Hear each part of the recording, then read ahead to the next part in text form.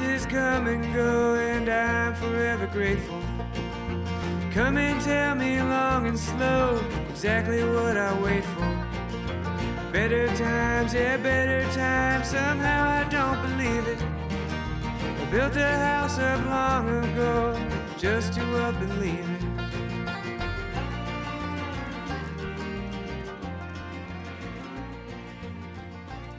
All right, folks, today we're continuing the tour of Upland openers across the United States, and I'm joined by a trio of guests to bring us up to speed on a Western quail hunting outlook for the season ahead and the season at present in some states.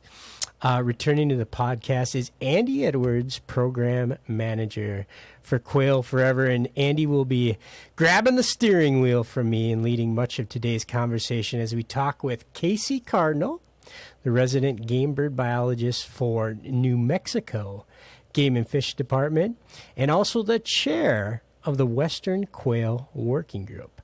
And we also have with us, making her Pheasants Forever and Quail Forever inaugural podcasting debut.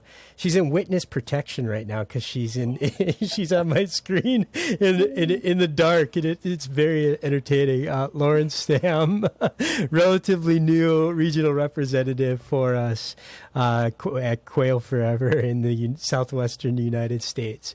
And in their roles, Casey and Lauren field a lot of questions from folks traveling to go bird hunting in the West in search of Western quail and other upland species, including chukars. So today we will work to answer some of the questions that they hear a lot from folks traveling west, and we'll highlight what's happening in the forecast, what's happening habitat-wise in our western states. So without further ado, I'm going to go around the horn, ask each of our guests to introduce themselves, tell us a little bit about where they're from, what they do for a living, and of course, we want to hear about their bird dogs. So starting with Casey Cardinal. Casey, thank you very much for making the time to join us. Tell us a little bit about yourself. Sure. Well, it's great to be here. Thank you for having me. I'm actually a Midwesterner as well. I grew up in Wisconsin and went to UW-Madison, and then I've kind of lived all over the West doing tech jobs. My grad work was at Utah State, and now I live in New Mexico, and I live in Santa Fe and work out of the state office there.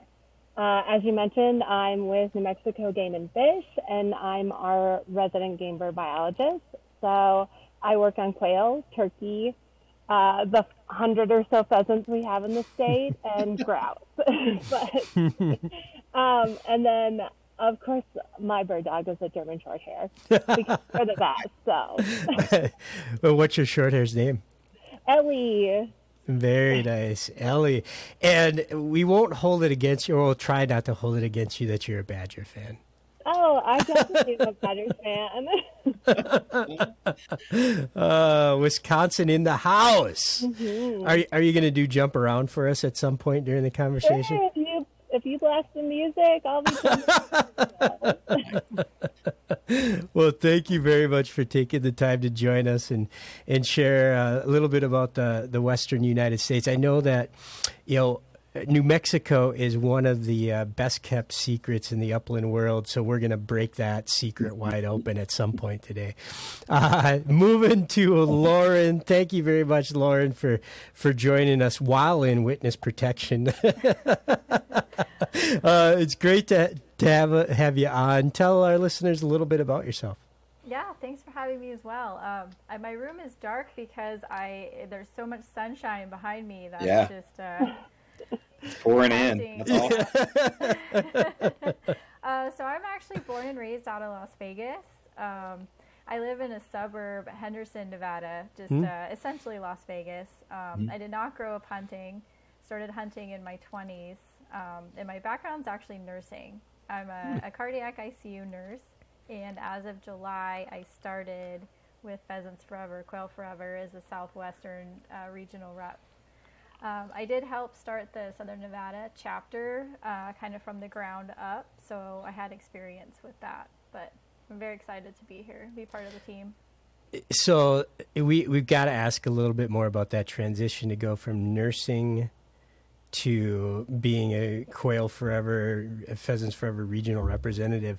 There had to have been some sort of life-changing moment there for you.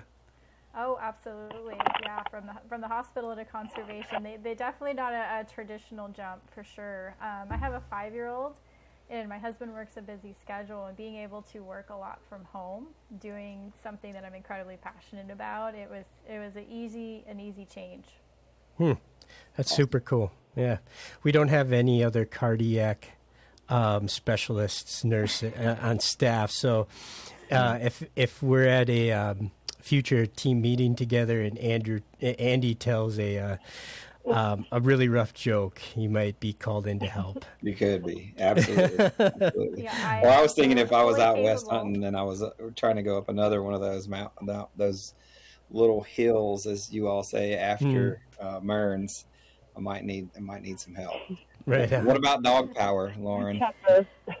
I have a wire hair pointing Griffon named Kova. She's 4, and I have a pretty young English setter. He's about 10 months old now, named Arlo. Awesome.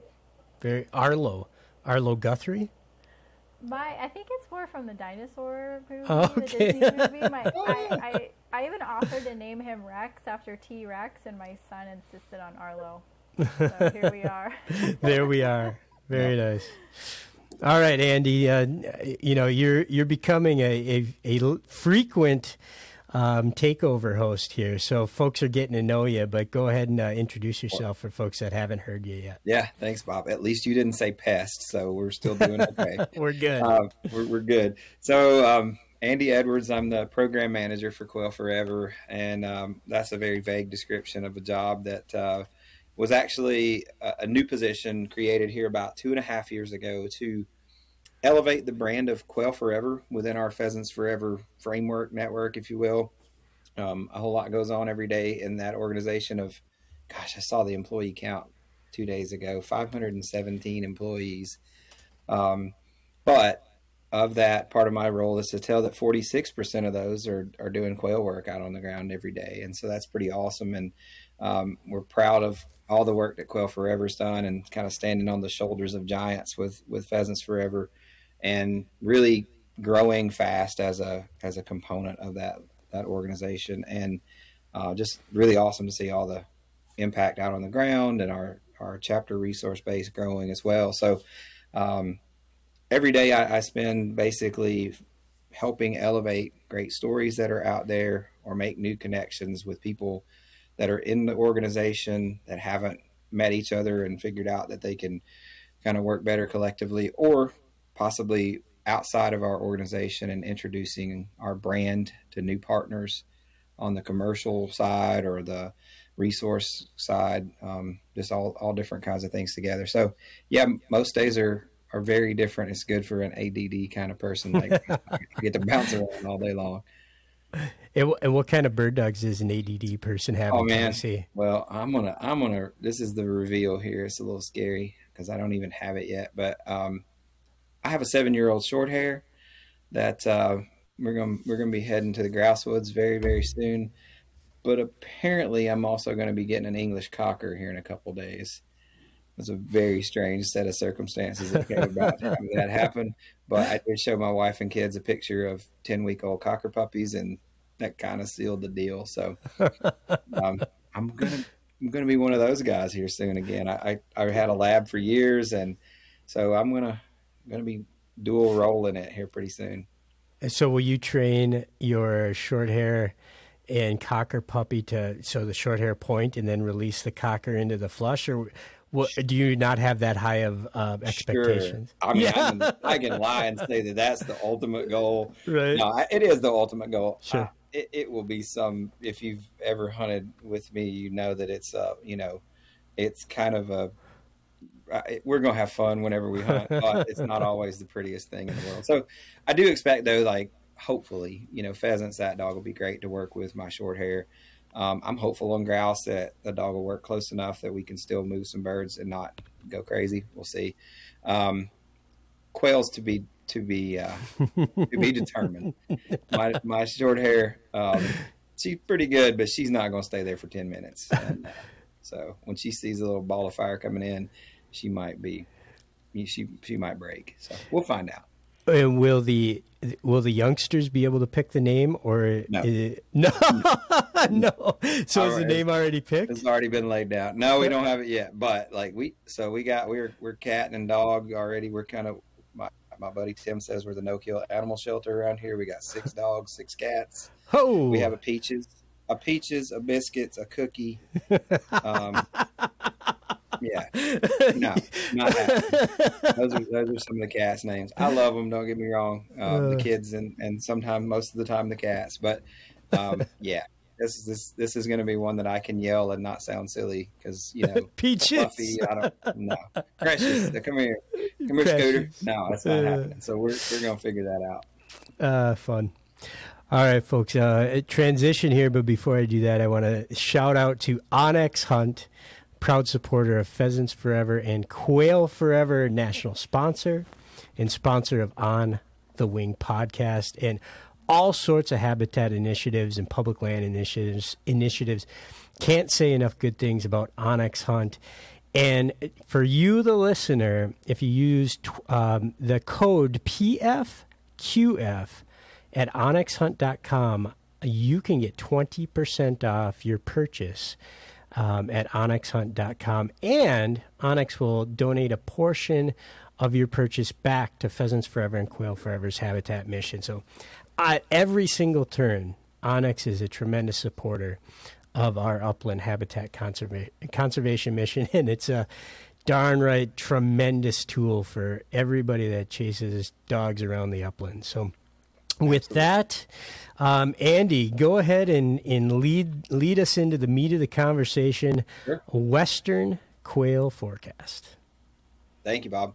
I would say, just as an add-in to that Onyx conversation, I'm not a huge tech guy. Like I love the idea of going out there and doing traditional things, but if you aren't using Onyx, you're missing out. Like it's just a total game changer, no matter where you're at, east, west, north, south. You need to be checking it out and using it. But all right, let's hop in here we're going to take just a second to talk with Casey, and we're going to talk about some other stuff that Casey's been doing. You said turkeys, quail, pheasants, grouse, but you did not mention the bird that you've been working on lately pretty heavily. So tell us a little bit about that. Ptarmigan is a grouse, but yeah, we've been doing a bunch of... Shows my ignorance there. No, that's okay. It's all gallinaceous birds, and they're all good. Yeah, we've been working a lot on ptarmigan lately. So New Mexico is the southern extent of the white-tailed ptarmigan range, and they do struggle a little bit here, mostly because snowpack hasn't been as reliable the last 40 years, we can say. And so anyways, birds were translocated to New Mexico in the 80s, and they were extirpated, and so we're trying to bring them back in. So 2 years ago and this year, we moved birds from Colorado to New Mexico. So yeah, we're running around with catch poles trying to grab ptarmigan. It's been really fun. Very cool. People ask me, like, man, what do you do all day? What do you get to do for a living? I sit on Teams calls, and like you get to go catch ptarmigan with a catch pole. I get to run around in the alpine and grab ptarmigan. I get to sit and grab turkeys. My job is amazing. That's awesome. All right. So, I think we would be remiss without starting kind of in your home state. We're going to take a journey around. We're going to go kind of clockwise there. And, but let's start out looking at, maybe actually I said that, but we want to make sure we kind of give your eastern neighbors, in Texas and Oklahoma, a little bit of a nod for kind of things, how they're looking on their Western quail species, the scale quail or blue quail, and then move right on into Arizona or right on into New Mexico. Yeah, absolutely. So, like you mentioned, we start getting into Western quail when we hit Texas, Oklahoma, Kansas. For those who are interested in heading out for a Western Quail Slam, if you're coming from the east, it's always kind of nice to get out and stretch the legs once we get to those states. I think from what I've heard from Oklahoma, they're having a pretty decent year.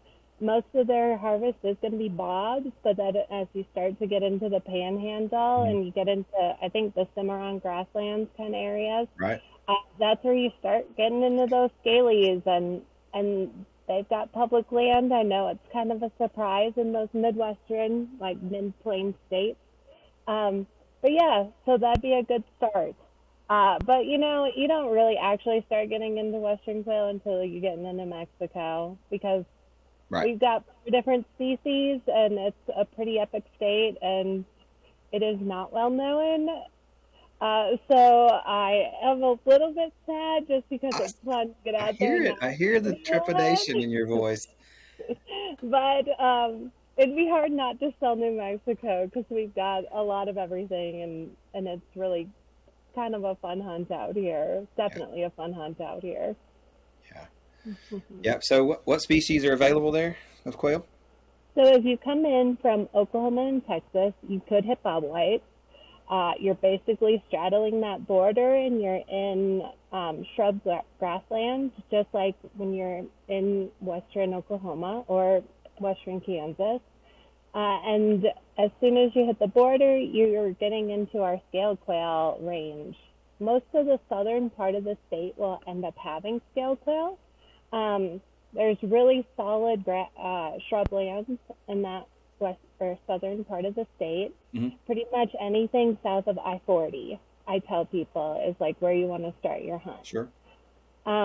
We've got a ton of BLM land, a ton of state trust land, some pretty decent state wildlife management areas, all open for quail. Yeah, so just get into New Mexico, start your scaly hunt, and then head west, and you get into Gambel.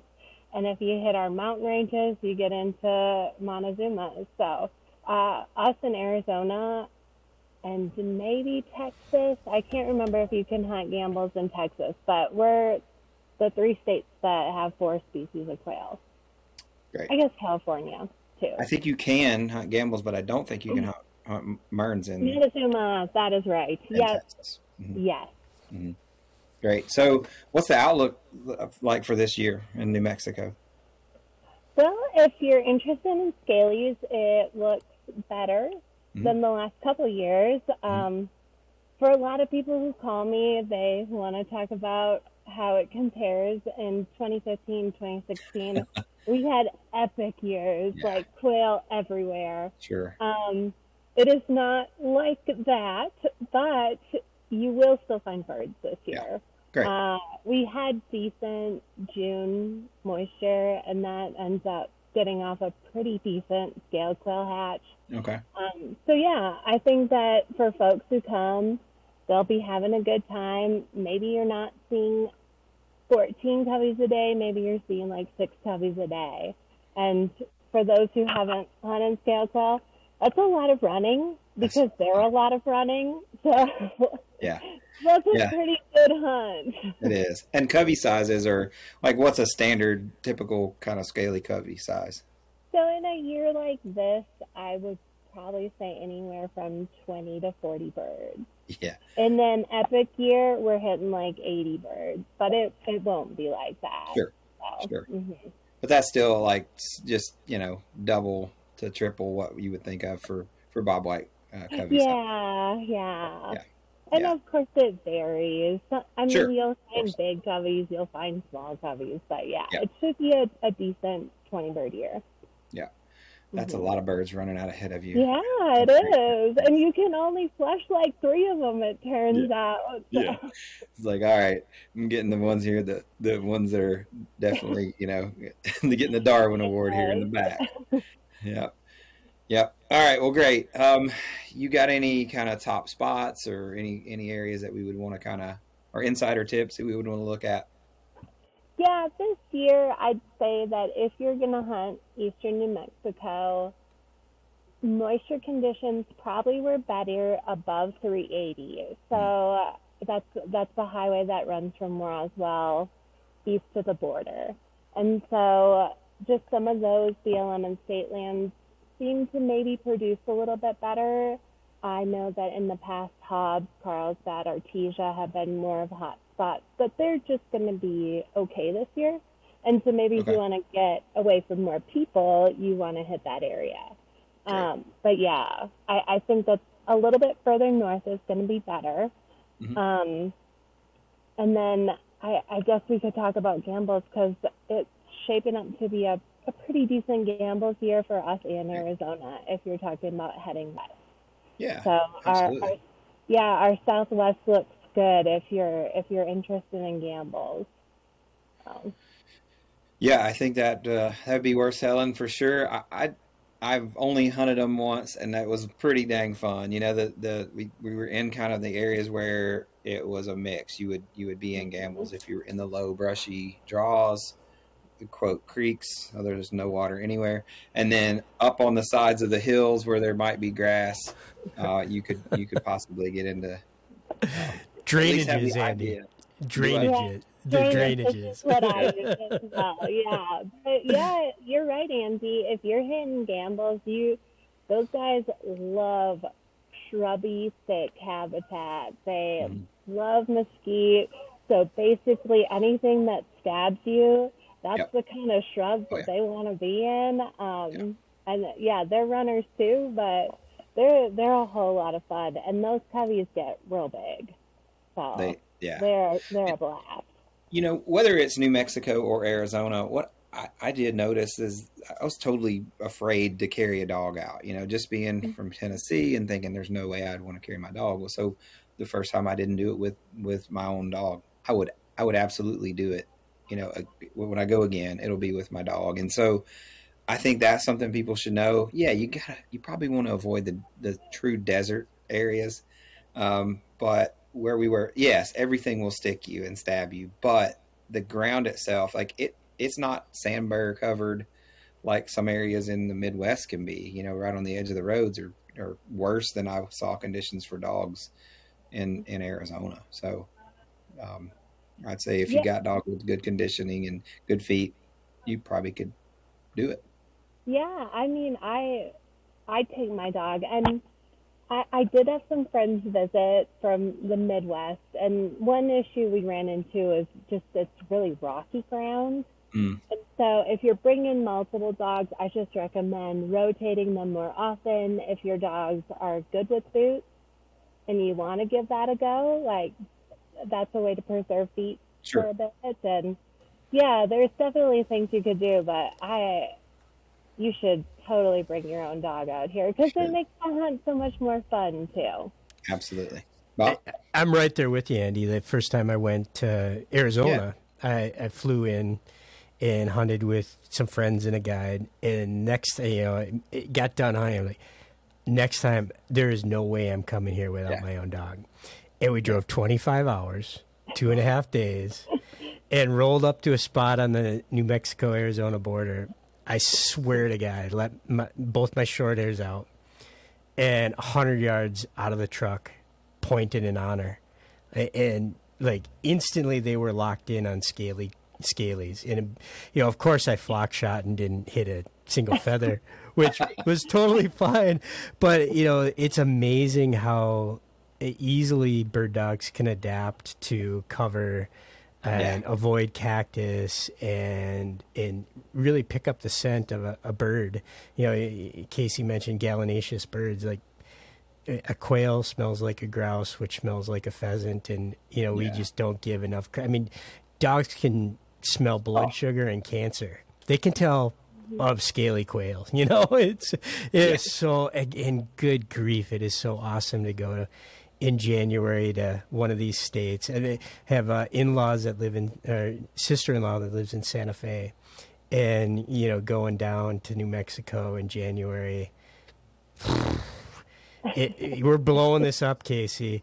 You live in a terrifically kept upland secret, and that is no longer going to be the case after this. Don't worry. Folks can hunt Arizona too, right? That's the popular one. Well, speaking of Arizona, we have talked quite a bit about Arizona in the last few years, and I think it's gained some notoriety. I know we've covered it in quite a few of our journal stories, and people want to go to both of those states to get kind of the desert, the Southwest Slam, if you will, or whatever you want to call it. But for this year, from things that I'm reading, Mern's reports aren't great. It's a little tougher to tell on them anyway, but kind of like you mentioned for New Mexico, Gambel's looks pretty promising. Mm-hmm. Yeah, and I think for those who are interested in the slam, it's still worth it to pop in some areas and look for Merns. Because no, monsoon wasn't as good as last year, but what was kind of wild about us for Montezumas this year is we had birds calling in January, which is just wild. So I don't know if they maybe tried to give some random breeding attempts during not the peak season, but yeah, and our reports haven't been trash. They've been fine. So yeah, I think we're still holding on from last year's good monsoon. Okay, well, that's awesome. Mm-hmm. And you mentioned monsoons, and for people from the east, I think of a monsoon rain in Tennessee is like we got 7 inches. Like it was ridiculous. Like what would a standard monsoon rain in an area be? So I don't know if there's a standard. It's basically for us is anything that comes from July to September. Oftentimes they're in the afternoon, and good monsoon rains will be. Man, if we get 7 inches in a month, one of those months, I'm so happy. I'm like beyond happy. So usually it's just like a quick burst. The clouds come through, boom, they're gone. But yeah, it's still enough to get some of that late season breed. Sure. So an inch would be a huge rain. And some parts of that's perfect because you're getting 7 inches. I think in eastern New Mexico we did that, and it's flooding. Oh, sure. Crazy flooding. It just doesn't soak in with the lack of vegetation like it will out east. Oh, sure. Mm-hmm. No organic matter on the dirt is basically little bitty rocks. I mean, there's not much organic matter. Yeah. Well, I think that's a great report on both of those states, and I think it's something that we want you to listen to us, of course, but also go and reference that quail hunting forecast on quailforever.org, because it's gonna dial down into more specifics in certain areas, or maybe even bird species that you're hunting. So definitely go and reference that. Make sure you check those out. Lauren, speaking of that, I say all that, and then I'm going to mention a state that does not have a report on there, and that's your home state of Nevada. So tell us about what the forecast and the outlook looks like here for you. You get the chance right now to set us all straight on what it looks like for your home state. Nevada is very similar to Arizona this year. The birds to hunt in Nevada are Gambels, chukar. We do have some grouse central in the state, and we do have mountain quail kind of central on the California border.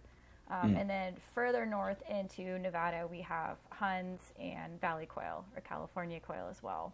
So there's definitely a lot of birds to chase here, in addition to the only snowcock in the state. But that's kind of a whole different type of adventure. Yeah. But our Southern Nevada Quail Forever chapter, they did assist Nevada Department of Wildlife and helped set out trail cameras at a lot of the guzzlers to help conduct this last 2 years was the first time they've ever done a survey in Southern Nevada. Oh, great. So they were able to collect over 1 million photos. There's a lot of data to comb through. But this year is significantly better than last year in terms of Gambels and chukar. Right. The few years prior, we had a severe drought. So it's going to take a couple of years to fully recover from that. But compared from last year to this year, the numbers are really, really good. We're seeing some of the Gambels have two broods this year. So we're seeing different age chicks on our cameras, which is really exciting. Yeah, for chukar, I know there's a lot of hardcore chukar guys out there that are real interested in coming to Nevada. Nevada's kind of the mecca of chukar. And northern Nevada for sure is going to be a great year. It's going to be better than last year. We had a ton of winter rain, lots of green up for the chicks. So central to northern Nevada is going to be great. Southern Nevada chukar is definitely improved as well as our Gambel numbers.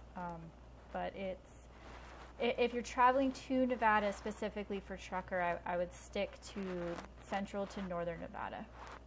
For sure. Southern Nevada holds chukar, but definitely not in the type of numbers that they have further north.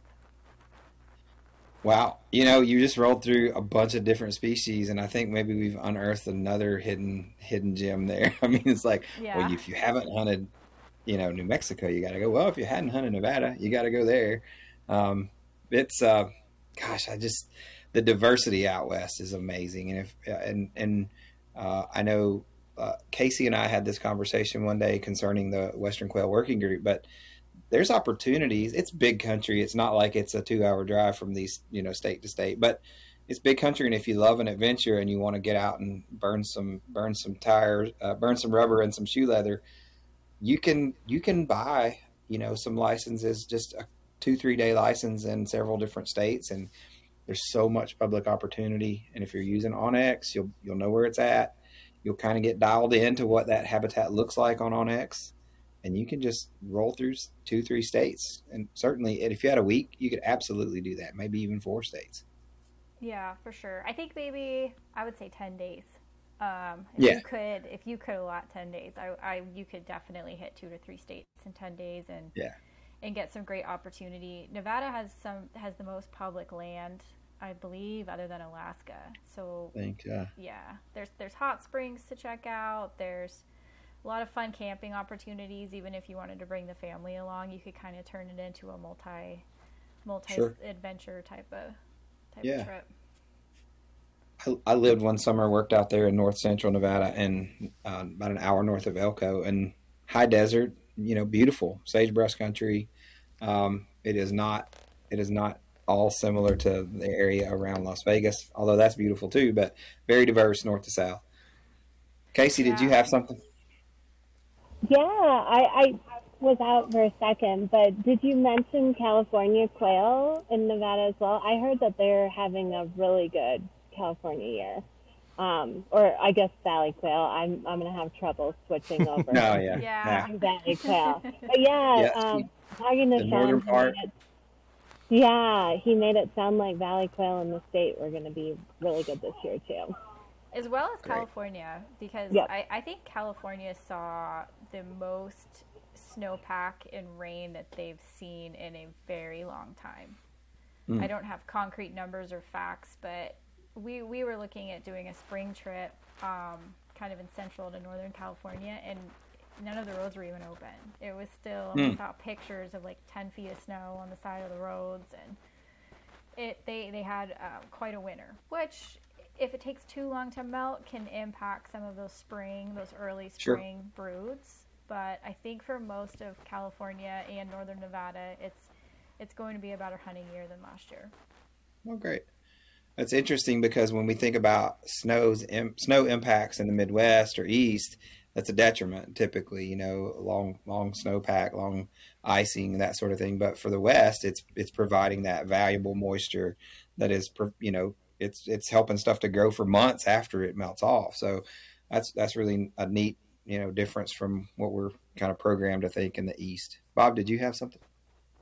Well, I was just going to say, everybody thinks about Nevada and equates it to Las Vegas, and there's millions of people that go to Las Vegas every year. And a couple years back, there's a big trade show for our community, the shooting, hunting, outdoor trade show, SHOT Show in Vegas. And a couple years I tagged on 2 days after SHOT Show, and I went Gambel's hunting, staying in Las Vegas. I'd wake up at 6 a.m. and drive 1 hour, just 1 hour outside of Vegas, and I was on BLM land. Thanks to onX, you have it in your hand and you know where you are, and you can be out bird hunting 1 hour away from Vegas. So you think about all the people that go there for, Super Bowl weekend or just a winter getaway. And, rather than spending your entire time on the Vegas Strip, add an extra day.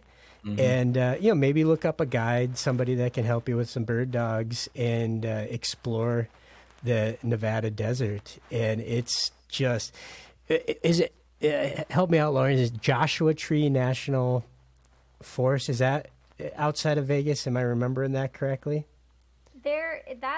It's more in California, but there is kind of, there's an area south of Henderson that is like a protected area that has a lot of Joshua trees. Okay, so I maybe have got the name wrong, but I remember just singing U2 in my head the entire time because it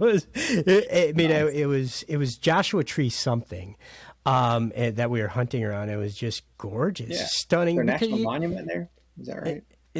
Maybe that. I was so focused on birds. I remember just being like, you think about the desert and you fly over into Vegas and you're like, wow, I wonder if anything lives here. And then you get out into the desert and you're out looking and it's like, is it just teeming with life? You just got to look a little closer. Beautiful place. It's really fun on some of our trail camera photos. We have pictures of kit foxes and badgers. We have this one badger that was out all day long. Road runners, it's sometimes driving through, it just looks like this bleak, desolate place. Like, how could there be any life? And you park your car and take a walk, and it's incredible. Yeah, it really is. Whether you have a shotgun and a bird dog or not, just get out there and explore. It's just so gorgeous. There's more than you could have ever imagined when you explore the desert. I will say, if you are hunting gambels outside of Las Vegas, be prepared to hunt more of a scaled quail style bird because it is much more sparse out here. There's not a ton of ground cover like some spots in Arizona.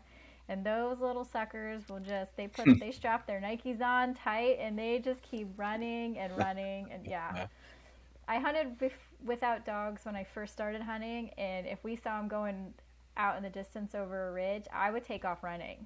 I would just be sprinting through the desert just to try and get close enough to try and get them to flush because they don't like to get up off the ground. Wow. That's when I need the cardiac nurse. Yeah. Right on. Yep. I'd try it once. Well, moving on up kind of to the northwest, we can talk about them individually, certainly, if you want, but let's look at Oregon, Idaho, and Washington. I've heard, you mentioned it already, but valley quail or California quail, just kind of, all the numbers look good there for those as well. But Casey, if you will, take us off on that. Sure. So, like Lauren mentioned, from what we've heard, it was really a moist winter up there. And so it was a little bit late as far as melt off and going into the breeding season, but all of that moisture led to really ideal, like brooding habitat and just brooding conditions in general. So Oregon's numbers, Idaho's numbers, Washington's numbers, California quail look really good in those states this year. So if you're in for a chukar hunt, might as well hit some of those riparian habitats and try for California quail as well. But, yeah. Absolutely. I think Idaho comes to mind for me because I was able to hunt there once, and we flew into Boise. A former guy that we worked with, Cade Powell, who lives in Wyoming now, but go to valley quail hunt and pheasant hunt near Boise, and then went up into Hell's Canyon, and there were huns, there were chukars, there were rough grouse, there were blue grouse, dusky grouse. They were called blue grouse then, so I can say blue grouse. And so it's been a while, but just 6 species within. You talk about the diversity, and then they have spruce grouse. They have everything there. It's epic. Yeah. On one walk, you could be in the bottom and in those real tight draws and get rough grouse. I've got a picture of our coworker Aaron Keels, the bottom of his boots, as he's ahead of me about 6 feet, but I could reach up and touch him. And we were going up to the top where we then flushed chukar. I said flushed. We shot at chukar. And then we were able to get duskies, and then on the way out of covey huns. And, that's just amazing in a 3-hour walk. We're able to encounter 4 species. Yeah, we were in southeast Idaho for the Western Quail Working Group meeting last year, and we hunted southeast, and just in one area, we hunted chukar, huns, duskies, roughies, and sharpies. It's sharpies. In a couple miles. It's insane. Wow. Nate. Well, how about across the Snake River there into the extreme northwest into Washington and Idaho or in Oregon? Well, they're special quail, and if you want a challenge as well, steep mountainsides, wet mountainsides, mountain quail are going to be a fun hunt for you. We went for those a couple years ago, and it's also very prickly, but it was really an interesting hunt. And like I said, everything is moist if you want to hunt the west side of the state, but mountain quail are really cool. From what I've heard with some of those fires that they had in California and Oregon the last couple of years, that creates early successional habitat as it starts to regenerate, and mountain quail love that. So it's getting to be pretty ideal habitats in some of those ranges. Right. Yeah, I was reading that too. That so those intense fires 2-3 years ago in Oregon, in particular, I think was where I was reading. But so that dog hair thick stands of new regeneration, what I would kind of liken to woodcock cover in the east, just super thick, like too thick for grouse almost. But that just really, really new young stands of regeneration is that, but it sounds like wet, steep. Just because that's where we were hunting. They occur into eastern Oregon as well, and that's more dry. But yeah, shrubby. Any of those mass-producing shrubs are kind of good for them, and they've got a lot of that. And I think about west because the moisture just gets into that early successional habitat quicker after a fire. Okay. So, I'm going back down here to think about Mearns. I knew one of the things we started looking for was the diggings. You'd find these little areas where they were digging on the hillside. So when we say wet, like you probably, for an Easterner, you wouldn't notice wet. But if you do the scratch in the ground, you'll see that the dirt underneath is a different color. And you were finding birds in those areas. Is that similar to mountain quail, or is it wetter than that? Oh, I'm not sure. I didn't do a lot of scratching. I just know that as I was crossing logs, I was slipping and falling a lot. Oh, sure. Yeah. So, and I suppose as a desert Southwest person, any moisture during the middle of the day, I'm like, oh, it was so wet there. Oh, yeah. Yeah. But do you have, like you said, you could encounter those birds in the eastern portion of the state, absolutely. But primarily coastal range species, or? I mean, yeah, those coastal mountains, I think, are some of their more strong populations. Yeah. They do go up into Washington, although it's really low populations there, and it's pretty solid down in the coastal range of California as well. And then also translocated to augment populations in Nevada as well. So, yeah, and from what I've heard, they're doing okay. So great.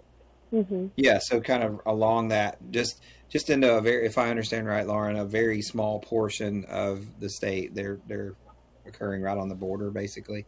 Yeah, it's a small pocket. The Southern Nevada chapter is working to get a little more data on those, and this year their cameras were knocked over by feral cattle, so we didn't get any good counts. But the year prior, we were starting to get some counts. So they're definitely there, but if your goal is just to get mountain quail, I wouldn't come to Nevada just for that. Yeah, right. You said feral cattle. Like if it would have been, if I'd heard feral cat, it would have made sense in the east. But like just cows running out, just wild cows out knocking over trail cameras. Yeah, cattle and feral horses are a huge problem out here. Oh, right, and donkeys too, right? Burros. Yes, yep. A little bit of all that. It is truly the Wild West. I just think for people who love an adventure, who love getting out, and honestly, you all might not, you're both from the West, you're in the West, but for us to be able to take a trip west and not see anyone, not just out hunting, that we're having to kind of follow or move a spot. Even if you see that, even if you pull up to a parking area and there's somebody there, they're probably not going the way you were, or just drive 2 miles down the road and hit another public area. Like the abundance of public land is amazing out west, diversity of habitats. Spend some, if you're planning it, again, spend some time on X. Talk to, I think bird hunters are pretty great about doing their homework, but send an email to I won't say give them a call, but send an email to the small game coordinator or the resident game bird coordinator in the state, or the Quail Forever biologist or regional rep. Casey? I will throw out that most of us are pretty good about answering, but we're in the field a lot. Sure. So if you're contacting the biologist, expect a delay, but we do Right. like to help when we can. Yeah. You can't email today for like this weekend or whatever. Exactly. If you're, this podcast is going to come out so around the end of October. If you're going in January, that's enough time you'll get a response. Mm-hmm. Like, be reasonable about it. But our staff, we do have a staff map on quailforever.org. You can look up where our staff are located. Send, drop them a line as well and say, hey, I'm thinking about coming out. Can you give me any pointers? Reach out to them. Reach out to Lauren. Lauren, you're covering what states out west? California, Arizona, Nevada, and New Mexico. Awesome. And Chad Harvey is another rep up he's covering the Northwest. Is that correct? I don't know his exact states off the top of my head, but I do know Montana is one of his. He's a little far north of me. Utah would be Bob Hicks. Colorado is Bob Hicks. So. Yep. Saw Bob Hicks just started the first Quail Forever chapter in Colorado. So that's an awesome deal there, and glad to see that. Yep, absolutely. Lauren, you got something else? Yeah, I was going to say, don't be afraid to reach out to your friends that you've made over social media. Some of my best friends to date, and some of the greatest adventures and trips I've had have been meeting strangers online. So sometimes, especially if you live somewhere where you can trade hunts and you can visit each other during the season, you can have some epic adventures that way for sure. That sounds like the scariest thing I could tell my kids. Like, just go ahead, go online, meet some strangers, go out. And no, I know what you mean. Absolutely. And I think you're right. There's a really good, tight-knit bird hunting community out there that they're super knowledgeable. They're willing to share. We were standing in a hotel. Well, it was more like an inn, I guess, in Arizona. And in walks a guy with a short hair, and he's got a Pheasants Forever hat on. And turns out, he's the Pelican River chapter president in Minnesota, and headed out. So, you're gonna meet folks and make lifelong friends. And I'm impressed by the amount of folks that are in the Midwest. I know Tyler Webster, who's a friend of ours and has helped us out a ton but he has a great podcast where he spends a lot of time in the early part of the year, January, February, out in the Southwest, and really gets after them. Yeah, he sure does. Birds, Booze, and Buds podcast, Tyler Webster, great guy. And I think to your point, there's so many things that if you don't live in the West, that can be intimidating at first blush. Big country, and you can say, well, I'm scared of getting lost. I'm scared of my dog running off a cliff. I'm scared of cactuses. I'm scared that I'm not fit enough to handle it all. And snakes. And honestly, but there all sorts of these things when you get out there and do it with a little help and asking for a little bit of advice. It's all very approachable. I think about, some of the gambles and scaly hunting I've done it outside of, running after them, which I have had to do. It's some of the most relaxed, enjoyable hunting too. Like you think about busting cattails for pheasants or rough grouse hunting through, tag alders. Like that can be hard, intimidating, getting lost too. And when you're out in the desert, there isn't a ton of stuff if you avoid the things that want to stab you. There isn't a ton of stuff that's in, resisting you or pulling you back. It's very relaxed, easy. And yeah, Mearns hunting and chukar hunting can be really challenging going up and down canyons, but it also doesn't have to be. There are places where you can find both in a much more approachable landscape. Now it's really epic when, your dogs are on point at the top of a canyon. You're like, I've got to get there, and things all work out, and it's just magic. But it's all accomplishable. You just can't let some of these things deter you from giving it a try, because when you experience it, you get addicted and you want to go back. And it's beautiful, beautiful country, beautiful birds, and it's experiences that'll change and mark your life. Yeah, absolutely. I'd say find you a ride or die companion and just suck it up and drive that 20 something hours and get in there. It's fun, but it's a little daunting for sure. Well, hey, let's thank y'all so much for this. We really appreciate it. I think that'll give folks a really good sampler platter, if you will, of the great things that are going on in the West. But let's talk about some maybe closing thoughts and go around the horn, and we'll start out with Casey. Oh man, I guess I don't have any. Like you guys have mentioned before, it's really exciting to be out here, especially for somebody who grew up in the Midwest. Like, you get addicted to the public land, and you get addicted to being able to see for 20 miles with no obstructions. And the running after the birds, it's fun, and everything about it is exciting. And like we mentioned, there are plenty of like temporary 2-3 day licenses, so you can try states, you just dabble if you want to, or you could commit. And I know folks who set up residence basically in southern Arizona and New Mexico, because it's really nice in the winter. So yeah, we've got a lot of good stuff, and I think it'll be a good year to try some different species. Great.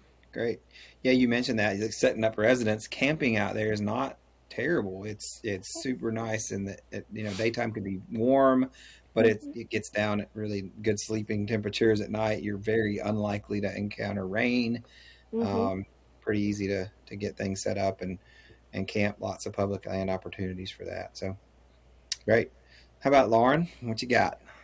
I would say just be prepared. It doesn't look cold here, but it can get very, very cold at night, especially January. Below freezing. It's a dry cold.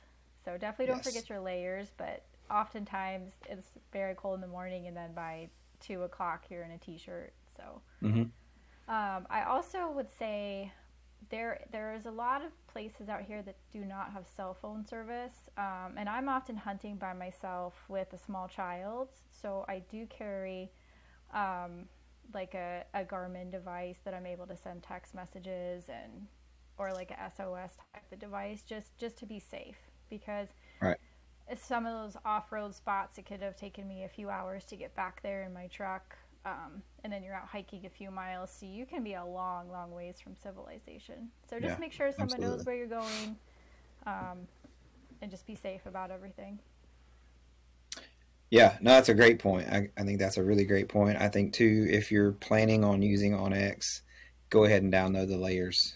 Don't count on having cell service. Go ahead and download those layers so you can use them when you're out there. OnX has given me just a whole sense of freedom. Like, I don't know if I would have been able to confidently navigate some of these off-road trails by myself without it. Yeah. It's absolutely.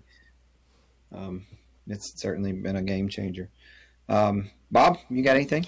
Hey, I'll echo Laura. You're so spot on about the cold temperatures. Because you think, Minnesotan in January going down to Arizona.